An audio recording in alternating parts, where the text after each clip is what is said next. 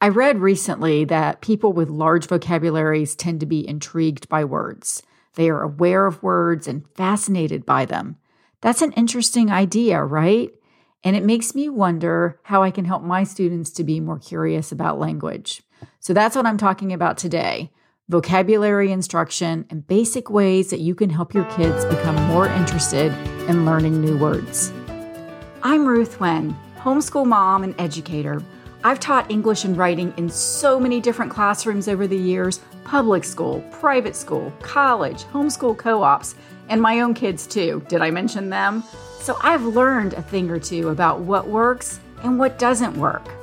I created the Homeschool Writing and Then Some podcast to give busy homeschoolers simple, step-by-step, time-saving strategies that you can use in your own homeschool classroom.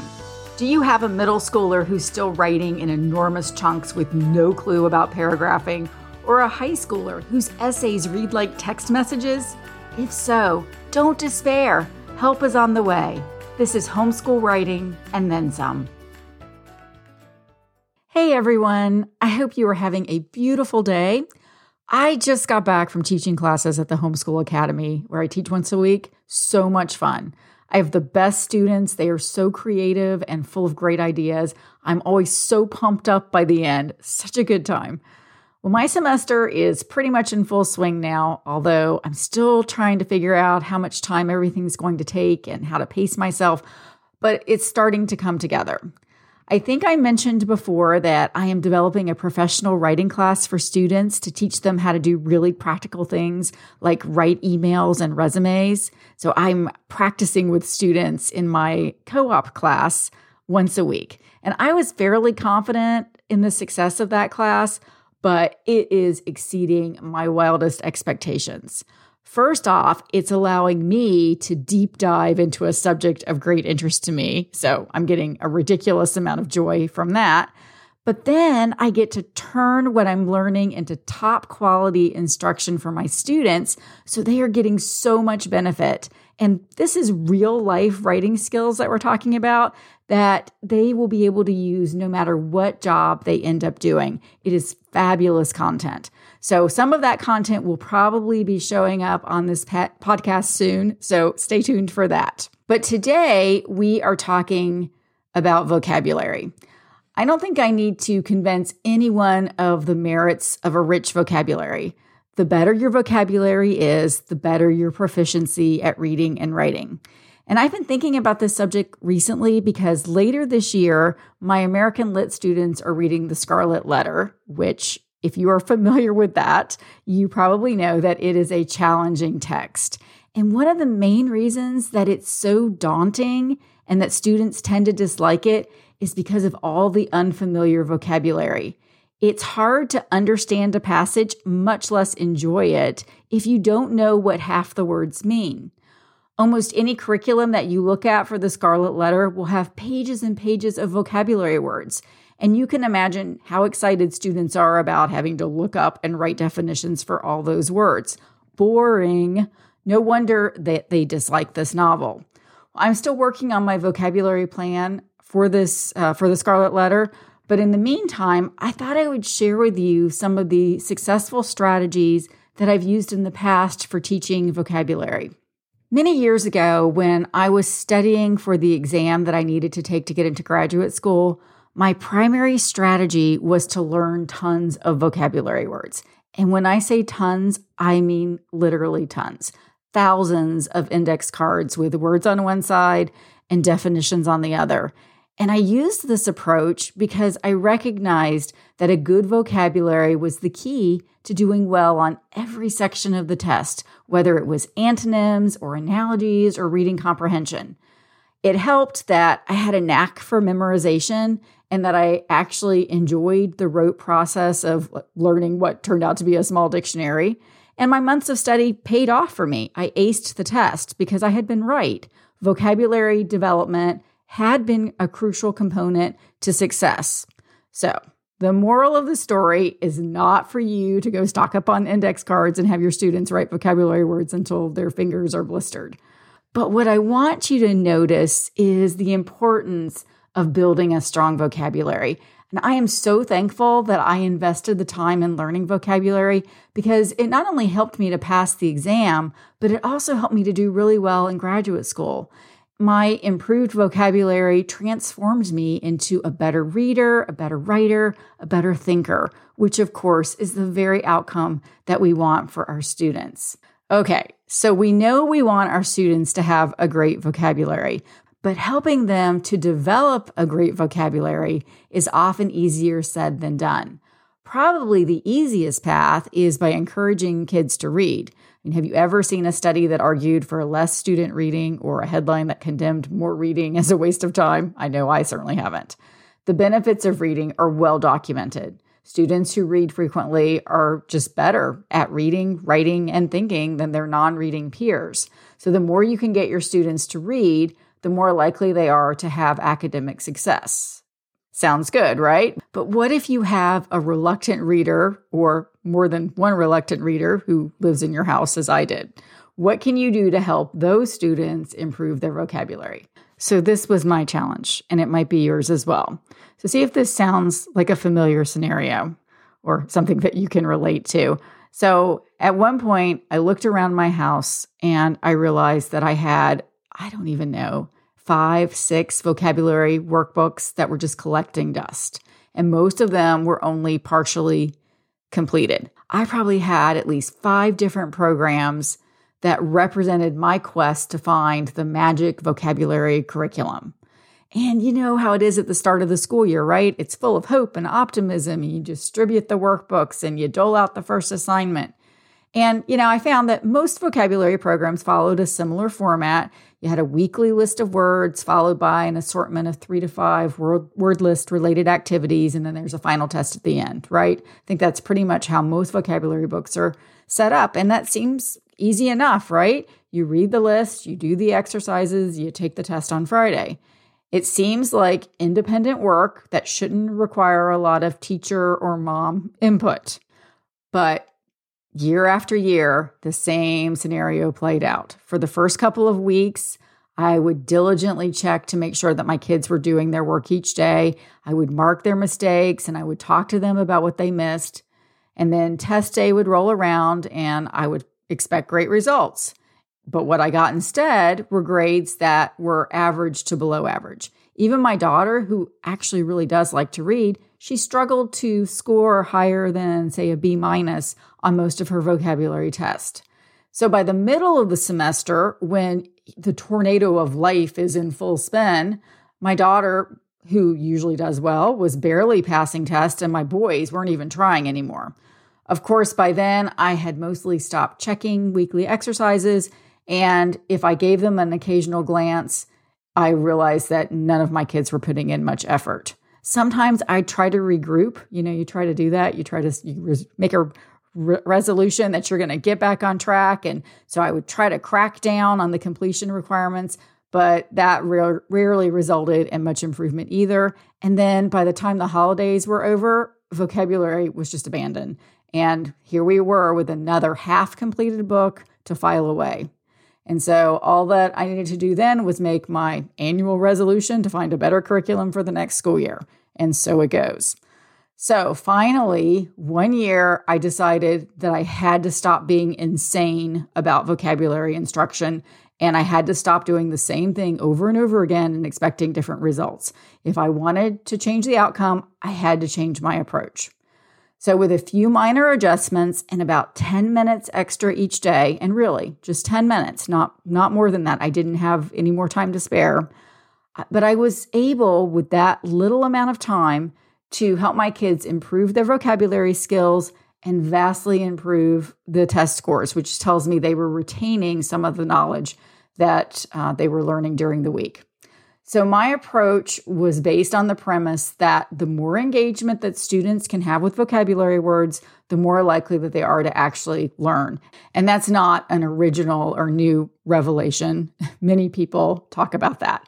The more that you can have the students engage with vocabulary, the more likely they are to actually retain it and not just put it into short-term memory that they access 5 minutes before the test. Although I will tell you that my kids weren't even able to do that.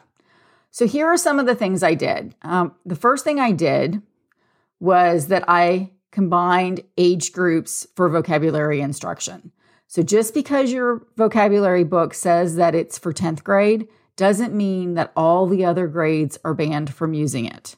For example, there's nothing that says that the word enumerate can only be learned by a student who's in the 10th grade. Vocabulary words don't inherently contain grade level identifiers. Okay, the textbook writers have decided somewhat arbitrarily which words to include and at what grade level. So if there were one right list, in quotes there wouldn't be such a wide variety of vocabulary books.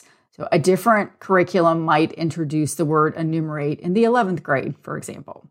So this particular year, I decided that both my 7th grade daughter and my 9th grade son would be in the 7th grade vocabulary book. If I hadn't already bought the 7th grade curriculum, I probably would have put them in the 8th grade book.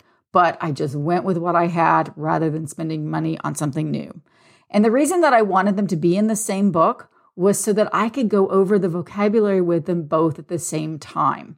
Time, as you know, is as valuable as gold. So it was essential that I streamline lesson time as much as I could. Plus, having a sibling around made each of my kids try harder because, of course, you don't want to look like you're the dumb one, right? And so it made the lesson more interesting. So that was the first thing I did, was to combine the grade levels. And then I slowed down the pace. So by this, I mean that I changed my whole attitude about how long it should take to complete a unit of vocabulary.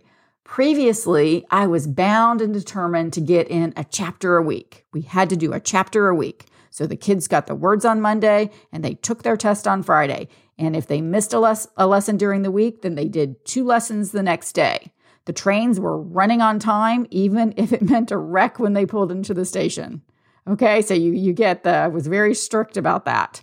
All right, but this particular year that I changed my strategies, I adopted a much more casual approach. Before, my goal had been to get through a chapter a week. So now my new goal was for my kids to learn and retain vocabulary words. And I realized that could not be done if we were moving at that pace. We had to slow down. So we never tackled more than 1 exercise a day, even if we had missed the day before. And it always took us longer than a week to get through 1 chapter, and that was okay. So I slowed down the pace. The third thing I did was that I spent a whole lesson going over the words. And my kids loved the start of a new chapter because they knew that they weren't going to have any follow-up work to do that day. So we used our 10-minute lesson time to pronounce and discuss each word. So I would have them take turns pronouncing the words, and I would give help as needed. And then we would talk about their familiarity with the words. Is it a word that they've seen before, or is it something completely new? And while I usually read the definitions and example sentences in the textbook, I also tried to add as much information as I could from my own experience or a story about the word that would help the word stick better. So whatever information I could give them to make that word stick, to make it memorable, synonyms and stories, anything to help create and reinforce the memory of the word. So the next thing I did was I reviewed the word list each day by asking my kids questions about the words and playing simple games. And I'm sure that if you search online, you can find much more creative games than the ones that I was doing with my kids. But the ones I did took 0 prep time, and they seemed to do the trick. So maybe for my Scarlet Letter teaching, I will do some research and actually find some more sophisticated games. But I can tell you that these very simple ones do the trick, at least in the short term. So let me give you an example of the way I would interact with my kids over the vocabulary words and kind of make a game out of it. So I would say something like, Amelia, that's my daughter, can you tell me which word means the highest point? And so then she would take a second to scan the list, and then she would hopefully reply zenith. And I would say, that's correct. And then I would say, Aaron, can you give me an antonym for alert? And then he would scan the list and he would come up with a word, say catatonic. And if he got the right word, I would say, yes, that's correct. And if he gave me a word like perceptive, I would say, no, you need to look again. I would also ask them to use a particular word in a sentence. So I would say, Amelia, can you use pensive in a sentence? Sometimes after we had worked on a list for several days, I would have my kids compete against each other to see who could be the first to give me the correct word or definition. And that really is about as complex as the review games got. It took about 5 minutes to review all the words, and that process seemed to really help my kids retain what they were learning. The last thing I did was to assign one exercise each day, which we checked together the next day. So that's not that much different, but the difference was that I was actually checking it with them. The vocabulary curriculum that I was using had 4 exercises in each chapter, which were supposed to help the students master the words. And so I would assign an exercise a day that my kids were required to complete on their own. We would read the directions together so that I was sure that they understood what they were supposed to do. And then they were expected to have the exercise completed for the next meeting. And then we would check the answers together at that time, and I would call on them and they would give me their responses. So it would become very apparent if they hadn't done their work. And it took about 5 minutes to check the work and assign the next exercise. And we kept repeating this cycle until we finished the chapter. And then I would give them the test. And I'm happy to report that test taking went so much better. Under the new system, the grades improved dramatically. My daughter usually got a perfect score, but if she didn't get a perfect score, she only missed 1 or 2. And then my son, he doesn't usually get a perfect score, but he gets a solid B, which is so much better than what he had been doing. So one of the best things about this approach is that it should work with any curriculum. So you don't have to go out and buy something new. You could pull out some of those half-finished workbooks and start using them. Obviously, the book should be somewhat age appropriate. You probably don't want your 9th grader in a 3rd grade book, but he might be challenged by the words in a 7th grade book. You know your student, so don't be overly committed to forcing him to work at a particular level. Okay, so everything I talked about today is something that you can implement right away, and it takes very little time to do. However, if you don't schedule it and practice it consistently, it won't do your student much good. One of the easiest ways that I found to make something routine is to pair it with something that you do already. So if you already have devotions in the morning, you could put 10 minutes of vocabulary instruction right before that or right after that. Or if you have a consistent time for another subject, such as math, then you could park vocabulary instruction right before that. Pick whatever time works best for you, but then do it consistently so that it will become a habit. And I think you'll be amazed at what a difference just these few dedicated minutes can do. So there's a lot more that can be done with vocabulary instruction if you're interested. This was very, very basic. But a couple books that I have found helpful are Bringing Words to Life, Robust Vocabulary Instruction by Isabel Beck, and there are a couple other authors on that. And also a book called Academic Vocabulary in Middle and High School, Effective Practices Across the Disciplines, and that's by Donna Ogle and several other authors. So I will put links to those in the show notes. So I should say that these are not casual books on the topic, but they're fairly rigorous academic books, but they're definitely worth a look if you want to get into the weeds on this subject. So if you are enjoying this podcast, would you consider taking a few minutes to write a positive review? And if you want to learn more about me and what else I have to offer, you can visit my website at homeschoolwritinganddensome.com. Thanks so much for listening. Bye for now.